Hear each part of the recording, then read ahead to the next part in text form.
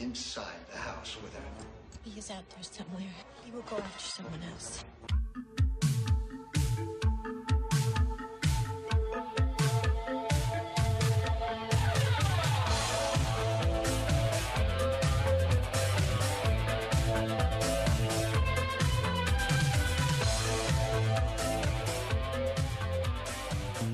Oh, I would hope so, seeing as how you made me stop everything I was doing. you mean just existing on Instagram? Yes. Okay. Hello and welcome back to Scream 101. I'm Brennan. And I'm Sergio. And this is a podcast. We do horror movies. But first, let's do some non-horror movies in the form of the 10-word reviews of the movies we watched in the last week. Wow. That was really complicated. Just off to a rollicking start already.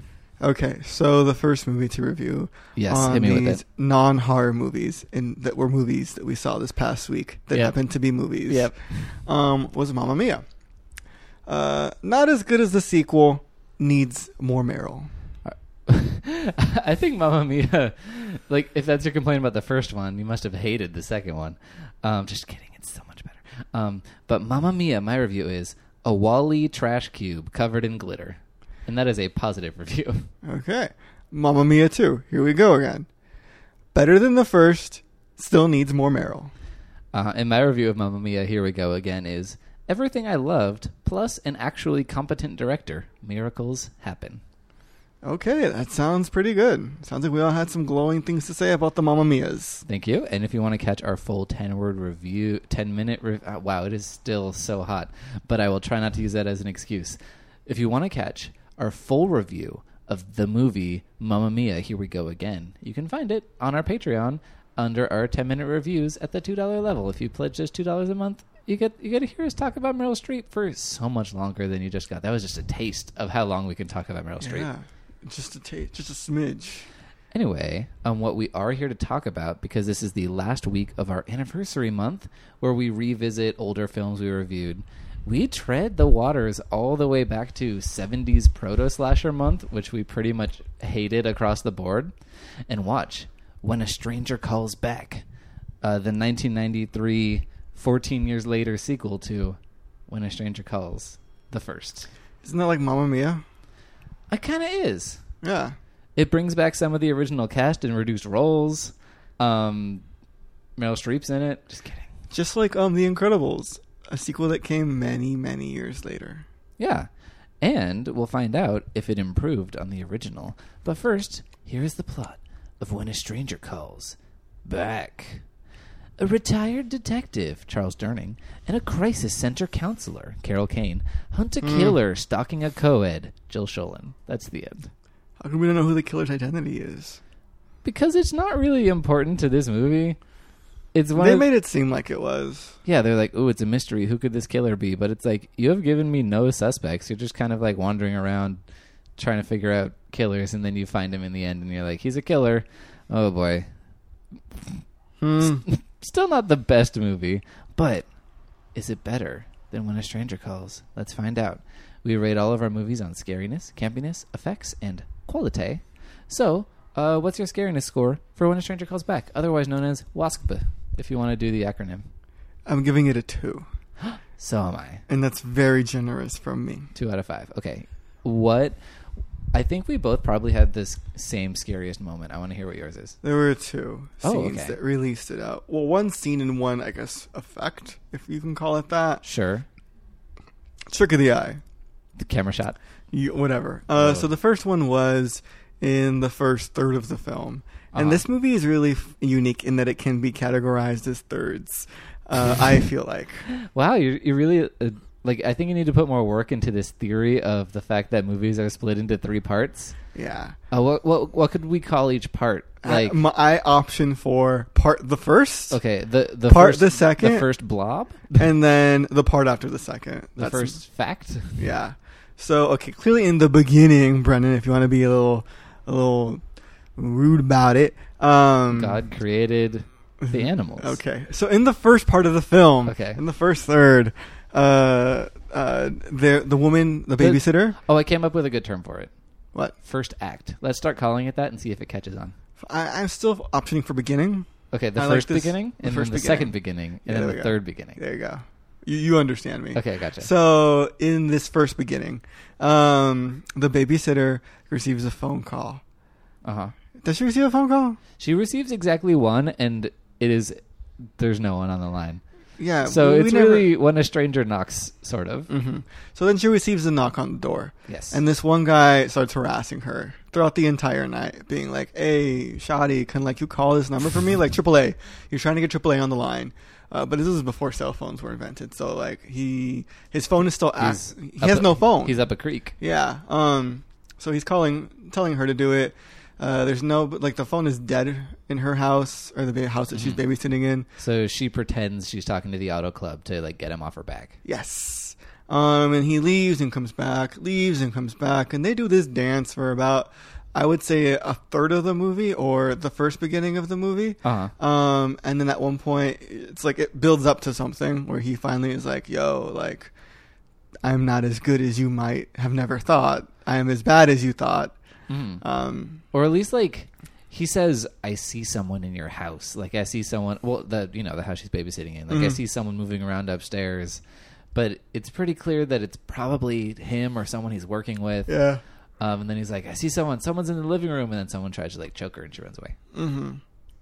So we see that, but before that, we see the outline of him just step into frame as she's talking to the door. Yeah. Or something. It's this really mysterious shape. It was freaky. Here's what happens. We never see the person talking on the other side of the door, as it turns out, for good reason. We're going to spoil this movie, by the way. My theory, I think, was still better than what actually turned out to be the truth. But, your theory would have made more sense. Yes. In terms of practical world things that happen. Oh, we'll get to that. But so... we only ever hear this voice on the other side of the door. We never see the figure. It's mostly just close-ups of the lock on the door, which really freaked you out at a certain point. Well, yeah, because you kept expecting the locks to move, and it's it never moved. Yeah, I think that's what Fred Walton, I believe, was doing, the director. I think, When a Stranger Calls, the original, the opening is extremely effective. Probably a little less effective than the first one, but it's a sequel. It's how it goes. I felt the loss of the phone. I was like, "There's no phone in this." But yeah, no. It's a shot on her, and when it's that switch where he's like, "I see someone in the house. Someone's upstairs." All that. It's a shot on her, and there's two mirrors behind her, and the mirrors are reflecting the windows on either side of the door, and you just see the silhouette of his face. Move across the smoky glass of the window as reflected in the mirror. And it's a really creepy shot. Mm-hmm. Almost inexplicably. If you just look at it, I'm not sure you'd be able to really break down why it's so creepy. But it's partially just the atmosphere that the movie is set up that far, and also the fact that this is the first time you're seeing this figure, and it's still shadowy and mysterious. Yeah, before you never saw anything of him. All you ever heard was his voice. Yeah. And so he finally steps into frame. The movie's also, I felt, very minimal. Yes. It's a really small set always. Everything's really contained. You only ever saw 2 to maybe 3 rooms of the house, which, you could tell that it was big, but you only ever saw the room she was in, the living room, and then the upstairs bedroom. Which... Point Jill Schoelen. She checks the children multiple times in this movie. Yeah. They do still disappear, but good on her. Good babysitting. Yep. Anyway. So the second thing that what was me the out, second thing? And again, it was more of an effect than anything else, was how problematic the villain is. He paints himself completely in black to become a shadow or whatever? Yeah, to blend into the darkness on the stage so he can fully perform as the puppet and just make you think there's not a human there. Yeah. So he essentially does. It's not blackface. It's just... It's not. I don't want... Let's not jump all over with This movie is problematic for that reason. No, I'm saying we shouldn't jump over with that. Yeah. You shouldn't stamp problematic on it because that's not at all what's happening. It's in the same way that stagehands wear black, so they're not seen when they're moving furniture. Because blackface also highlights a lot of stereotypical attributes that this does not do. It is literally the color black completely over his entire body. Okay. It's not a racial thing specifically, although it does draw comparison just by existing. But it's not at all racially charged. It's just spooky because you only see his eyes like blinking in the darkness. Yeah, and blinking just like menacingly, like he just has this insane glare, which just like fixates on whatever he's looking at. And that makeup on him was just creepy. Yes, I completely agree. And later he reminded PETAs me- himself. Yeah. Oh, were you doing that? What? Were you going to say PETA also?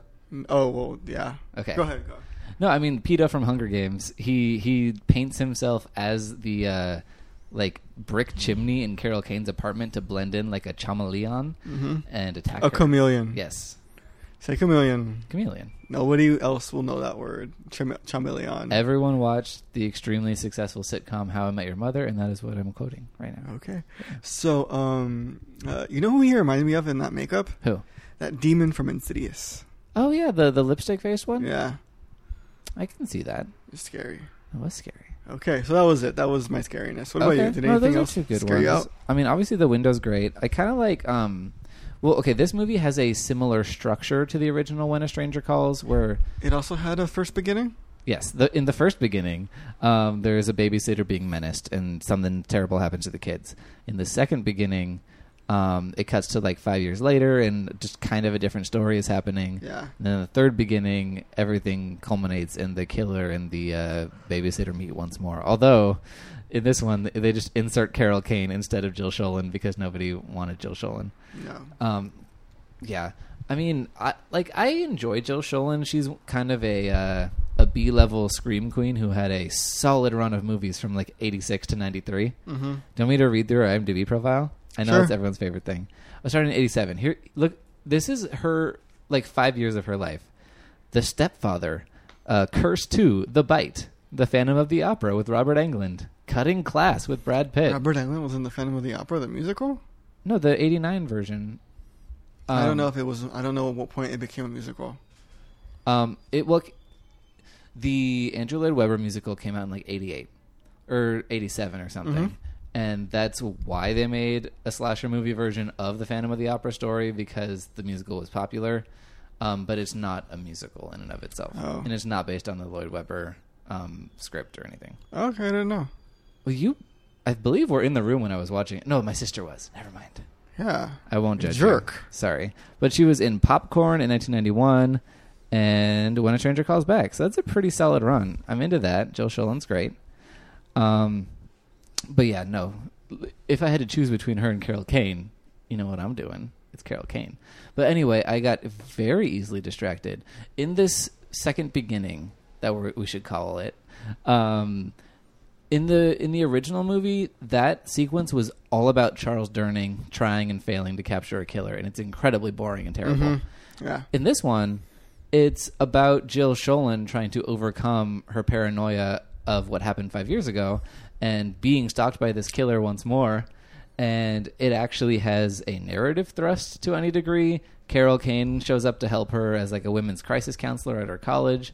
Also, Carol Kane's character in no way seems compatible with how she was in the original movie, but whatever. It's Carol Kane, and you have to have her. I mean, like, we kind of ignored the fact that apparently she had kids and was married at one point in this one. Yeah. Although, I was like trying to figure out the timeline. I was like, if this movie's 14 years later, presume maybe her kids are just in college or something, and she has this giant apartment all to herself, and she moved out of her home because her husband got murdered, I think. I don't remember. But then I was like, wait, which part is 14 years later? Because there's a 5-year time cut in this movie. Is this set in 1998? Or was the beginning set in 1988? And it's so confusing, and I just decided not to think about it too hard. Okay. But anyway, this middle third, the babysitter's actually there the whole time, which is something that When a Stranger Calls completely failed to do. It just drags Carol Kane back towards the end. And I think that fixes the greatest mistake of When a Stranger Calls, even though Jill Schoelen is summarily shoved to the side for the third act. But again, we get Carol Kane, so I don't care. But it just felt more consistent. There was more of a through line with the characters. There's more through line with the babysitter. I don't know what character arc you saw in the villain. I'm not saying I saw one in the villain, Uh-huh. nor that I required one, although I wish I had more explanations about certain things. They clearly wanted you to care about this villain, and they failed at that. Did they? They did. We did have to watch him be told to clean a toilet, which must have been really rough for him. Yeah. Anyway, yeah, no, but like there are parts where Jill Schoelen is being stalked, and like she wakes up and the window that was closed when she went to sleep is open now, and spooky things like that. And I that stuff is creepy. The movie wasn't particularly effective at rendering it creepy, but it's still theoretically creepy, so it contributes to the 2 out of 5. Mm-hmm. Anyway, what's your campiness score for this movie? My campiness score for this movie. 2. I'm going to give it a 3. I think it was really campy about this movie. You convinced me. Why does it deserve a 3? Oh, girl, have you seen Jill Schoelen's hair in this movie? The mullet. Well, it starts off as a really terrible Bridget Fonda and single white female pixie cut thing, and then I kept making fun of her hair, and then when she shows up again 5 years later, I'm like, oh, hopefully they fixed the hair, and they just made it worse. They turned it into like a bad facsimile of a Joan Jett mullet, and it's so bad. And I mean, I love the soft butch look she's rocking with all of her vests, but it does not work. It works so much worse, and careful what you wish for, I guess. I don't know if that makes it campy, but okay. How about the notes that Charles Durning takes on his napkin about who the killer might be? We see a part where he's trying to work it out, and it's literally on a napkin. Yeah, that was nonsense. Yeah, like on the left side of the napkin it says man 1, and on the right side it says man 2, and then the bottom it says Julia, which is Jill Schoelen's character's name. And then he draws a little arrow from Julia to the word doctor, ? And we're like, what is he thinking about? Looking at it, was pretty, just gnarly trying to figure out what it was, that the logic he was following. So the little napkin was nonsense. Like, it just, what do you think? What conclusion was he drawing? Was there a doctor in this? The doctor that said that she was in this, she had psychiatric help at one point, but that was Carol Kane's character telling us that. Oh yeah, I don't know. I just love how he's like, I'm going to show up to help you solve this crime, but not really. Like, I'm just going to hit the bar and write up crazy theories on a cocktail napkin. The movie really is Carol Kane's movie. Oh, she kind yeah. of shines as the boss, as a woman who believes a woman. Yeah, as the Heather Langenkamp in Elm Street 3. Yeah, as the woman who makes really just cares about the character. All the other men in the movie are like, oh, she's making it up. Oh, so a book was moved in your apartment, big whoop. That happens to me all the time. Yeah, I mean, Carol Kane is the woman who believes a woman saying that she's being harassed, and that's actually really timely.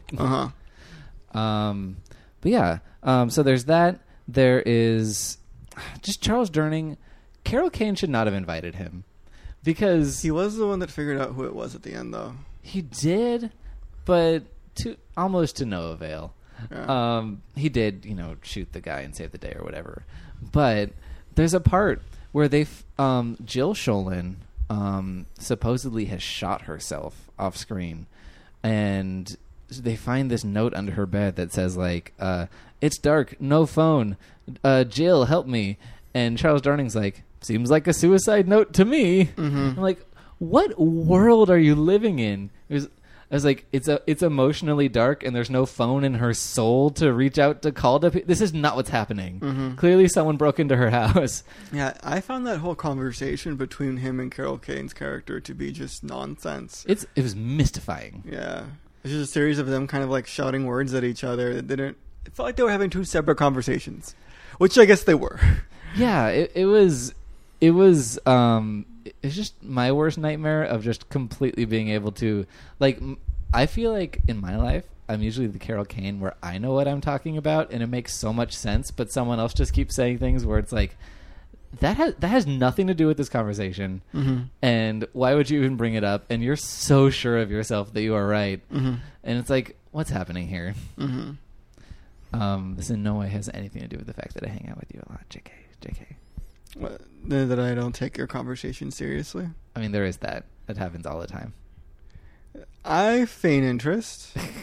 Anyway, no, mostly I'm talking about work, actually, where I'm like, it's so clearly this is this is a thing, and they're like, no. Anyway, just such incisive humor that I have going on. Anyway, Effects. no, No. we got to stay on Carol Kane for one more second. Okay. Because there are two standout scenes in this movie. There's one where she's going grocery shopping and angrily throwing things into her basket, and it is funny. maybe the best acting moment I've ever seen. That was funny. And then two, she in her final battle with the stranger, she leaps up and spin kicks him like right in the face, and it is splendid. Yeah, I had no idea that she was capable of that. They didn't let us believe that. I mean, we saw her teaching a self-defense class, but it was like she pinned a guy. Uh-huh. And I mean, she did take Julia's character to like a gun range to shoot That too. people. So, you know, she is a woman who is clearly independent in her own way, so it's not a stretch for her character to be able to do that. But it was surprising that this 5-foot character just like jump kicked the guy. Yeah, she full on Yoda's the stranger, and it is incredible, and I loved it. And I want a GIF of that as the wallpaper. I want to dream about it every night. Is what I'm saying. Yeah. I want it just tattooed on the inside of my eyelids. Uh-huh. But yeah, it's very special, and I think that adds up to a 3, more or less. There are some like funny moments in this movie. Okay. So effects 1 out of 5. 2, his body paint. Oh, I guess that does count. The makeup on that is cool. Yeah, so You've convinced me. The character detective guy, he goes through and like does some detectiving at the end of the movie to like figure out who the killer is, and doesn't really figure out why he's doing what he's doing. We get a reason that he's trying to contact the mother of his dead children or something. Oh wait, really? Like the landlady was telling him that, right? Oh yeah, I couldn't really hear what was going on there because someone on our street was blasting 90s hip-hop music for no reason. Hey, homie, this is Long Beach. This is the birthplace of 90s hip-hop music. No, so I you know, need to but, like, respect your history. No. Sorry, I don't mean to disrespect 90s hip-hop music. I mean the music that, like, the royalty-free music that someone in a 90s, like, Fresh Prince episode would be listening to on their boombox, which is not real music. Mm-hmm. Okay, Like, so it's just, like, a beat and no one actually saying words because it's the cheapest way to make it. okay. So, anyways, he has a conversation with like his former landlord, or his current landlord, saying like, "Yo, like, what gives? What's he doing?" And she's like, "Oh, he tried to get into contact of the mother of his dead children." And then he's asked like, "Did he do that?" And she was like, "Yeah, I think he was successful." And he like trails off into the hallway and like goes away. And then she like stays looking at him, and we're like just left at this hallway, being like, "What's happening next?" So then the detective guy breaks into his apartment. Mm-hmm. Doesn't he find a bunch of hair? I don't remember anything about hair. Maybe I made that up. Maybe. If you've seen this movie, tweet at us. It's on Amazon Prime, by the way, so it's free if you have Amazon. Watch The Marvelous Mrs. Maisel. So he goes to his apartment and he finds these pictures, and we see pictures of Julia like knocked out. Which, by the way, bad on this guy for like beating the woman while she was knocked out. Oh yeah, he kept like tapping her on the stomach, like To a see her reflex reflexes. hammer. Yeah, but then he just hits her harder and harder. That's a creepy scene. That's a creepy one. At first, I thought it was kind of funny because she got hit, but then I was like, no, this is just wrong. And then the pictures even reveal even worse things that happen because he like takes pictures of her while she's nude, Or he takes pictures of her body double. Yeah. And so then we see pictures of really nothing. Yeah, it's just like random architecture pictures of just shapes and lines, and I'm like, what is this? You couldn't really figure out what it was. It just looked like maybe it was a brick pattern, maybe it was a palm tree of something or other. It really didn't make sense what you were looking at. But later in the movie, we're in Carol Kane's apartment before she jump kicks the guy, and it turns out he body painted his entire body to match up with like the specific corner in her house, how it looked like in the dark or whatever. I do agree that looked really cool. It was weird. It was really weird. Yeah, but I mean, it was effective and interesting, and definitely out of nowhere. And also, something we haven't fully mentioned is that this character is a ventriloquist. He knows how to throw his voice so it sounds like it's coming from other places, so you can't tell exactly where he is. And I think that effect is interesting. It probably would work better in a movie theater with like stereo surround sound, and not as a TV movie, just on a TV screen, because you don't feel the difference in place that the voice is coming from. And yeah, so that felt weak for me, but I liked the concept a lot. And also, I kind of figured that the killer was throwing his voice when he was pretending to be outside the door. Like, the conversation's coming from inside the house. But what I thought had happened was that he had a walkie-talkie outside, and he was talking into it, which would have made more sense, honestly. It would have made more sense, because we never got any understanding of why he was a ventriloquist, or what led him to haunt this woman. Or why is he interested in Carol Kane? How does he know she exists? There's a bunch of unanswered questions. Yeah. We never found out what happened to the kids, although I guess they maybe died. Yeah, like maybe that's what the landlady was talking about. Nobody knows. It doesn't matter. It requires When a Stranger Calls again. When a stranger leaves a voicemail. When a stranger has star 69. So I guess you called the stranger first. Although that's kind of what calls back implies. Like, you called the stranger, and the stranger's like, hey, why'd you call me? And you're like, a stranger. Stranger calls back. Oh, okay, great. She leaves a recording. Do do do. Okay. Do, I'm gonna just hit you with my quality score, which is 3 out of 5. I give it a 2. I can see that. I just thought it was leaps and bounds above the first one. It was good, and 2 doesn't mean that it was a bad movie.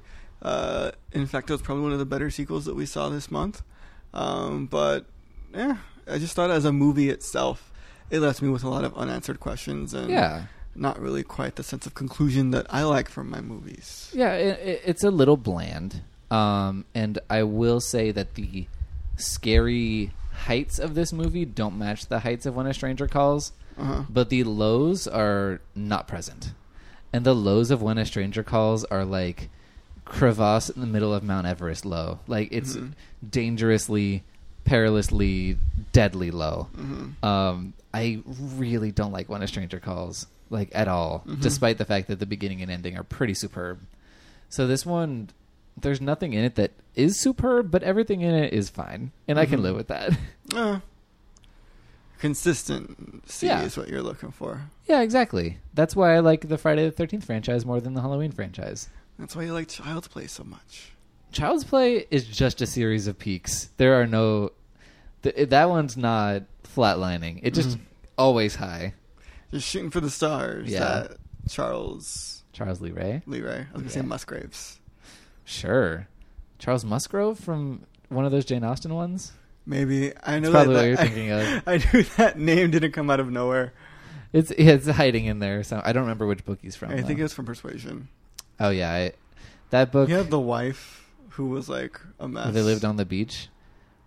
A beach? No? Okay. Never mind. I think a beach is Sanditon. No, there was a captain. This doesn't matter. Okay. We'll talk about this later. Tune in next week to our Jane Austen podcast, where we talk about tea time and how you get a man in the Regency era. Yes. But yeah, so there's a lot of stuff that's unclear. The ending is very lame. It's Carol Kane and Jill Schoelen in the hospital together, kind of staring at each other. We get no closure on who the killer is, and again, I don't need to know like specific. I don't need to know like where he grew up and all that stuff. But I do at least want to know like if this is a sequel and the stranger's calling back. How does he know Carol Kane? Does he just want to punish her for killing the other stranger who was his mentor? You know, that's lame. But just like anything. And the movie completely forgets about Jill Schoelen, who is its main character. And she doesn't get a line of dialogue in the whole third beginning. She's in a coma, and then when she's awake, she doesn't get to say anything. Poor Jill Schoelen. I know. They did her dirty. They really did. But Carol Kane is pretty superb in this movie. There are certain lines where it's like, you just had a lot of words, and you didn't think about emoting those words, and you just kind of recited them. But for the most part, she's bringing it. Like, she's Carol Kaning it up. She was really acting in this movie. Especially during that conversation, she was so emphatic about what she knew. Like in that outdoor hallway? An outdoor hallway. The breezeway? What breezeway? I'm talking about the dinner she was talking about with that fool. Where she was saying, like, the journal. about the note. Yeah, no, that was good, too. She's like, in the dark. Yeah. It was dark. The phone was gone. But what does it mean? She was just She was good. Yeah, and I was thinking about a part in A Breezeway where he's talking. Charles Durning is constantly trying to shut down Carol Kane. Like, screw him. Like, he's the true villain of this movie. Just like he's the true villain in the Muppet movie, because he's Doc Hopper and he wants to make the Frog Leg restaurant, and he wants Kermit to be the spokesfrog for the restaurant. But then I think he wants to eat Kermit at some point. He's very mean. He's mean. Carol Kane's also in that movie. Only on this podcast can we bring up Jane Austen and then the Muppets. Yes. And then seamlessly work it back to Carol Kane. We'll see about that. Carol Kane. Yes. She was in the Muppet movie because whenever people said the word myth, she thought they were saying miss, and she would say yes. You remember her? Yeah, but I thought you were going to say every time they were saying myth, they were going to say meth. She's like, yes, I want some. Yeah, that's totally Lynn. Lynn? What's her name? Character in Kimmy Schmidt? Oh, Lillian Kaushtupper. Yeah, I love her. Yeah, she's wonderful. But yeah, anyway, so Carol Kane is also acting her butt off in the Breezeway when he's like, well, yada, yada, yada. And she's like, we all have to make choices or something like that. I don't know. Anyway, she's bringing it. And I think that brings us to pretty much the end of this conversation. You mean to the third beginning? Sure. Or like the fourth beginning.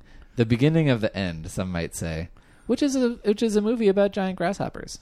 Okay. Beginning of the end. That's Okay. the name of a movie. We got to see it sometime. That's okay. Our next month of sequels. Sure. But yeah, actually, speaking of, we have to talk about how we're changing up the schedule over the upcoming months and years and decades of this podcast. Okay. So Decades? Okay, I mean, I was kind of kidding, but you Okay. never know. In like the future, it's going to be VR. Where we can just pretend that you're sitting in the room with us while we talk about things. Don't get to see the beauty that is our living room. It is great. I love our living room. Our pillows, my pillows that I bought really bring the place together. Yep, they really do. I'm very proud of you for Thank buying you. pillows. Thank Target, Home Collection, everybody. They do good work there. you. Yes, they do. Anyway, so starting next month, we're going to do things a bit differently. Because, this is our third anniversary, we decided to switch things up a little bit. What we're going to do is we're actually going to start kind of what the ethos of this month was and just kind of dive deep into some franchises for a bit. So what we're going to do next month is we're going to start 3 new franchises from the beginning.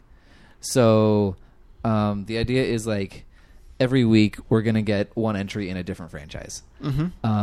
Next week we're going to be starting with the very first Children of the Corn.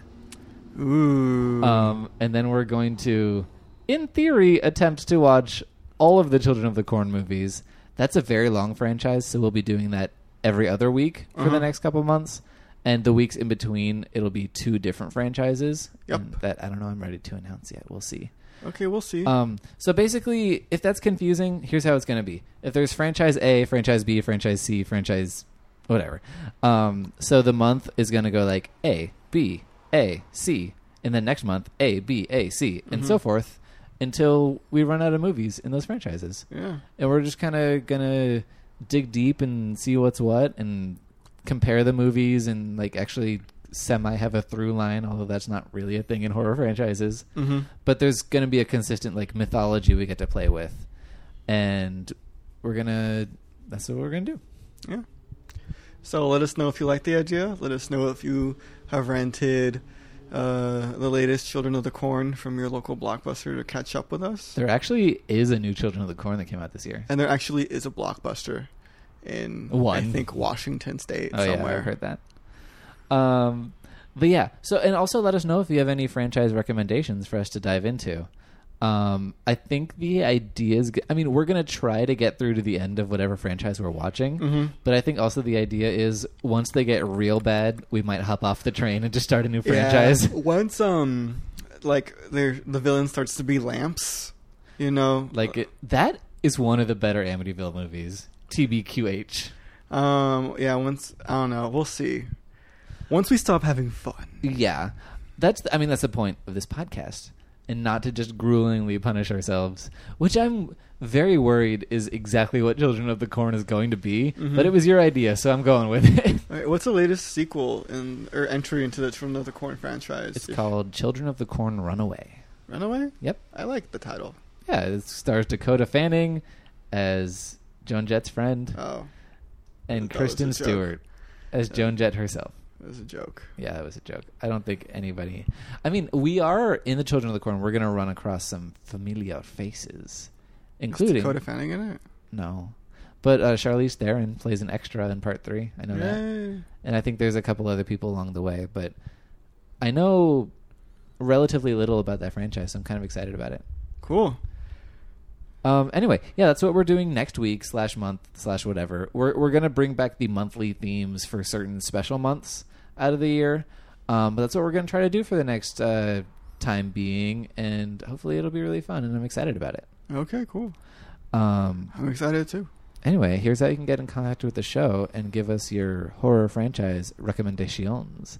And that is on Twitter at Scream101pod, on Facebook at Scream101podcast. You can email us at Scream101podcast@gmail.com. Find us on Apple Podcasts, subscribe, rate, and review us.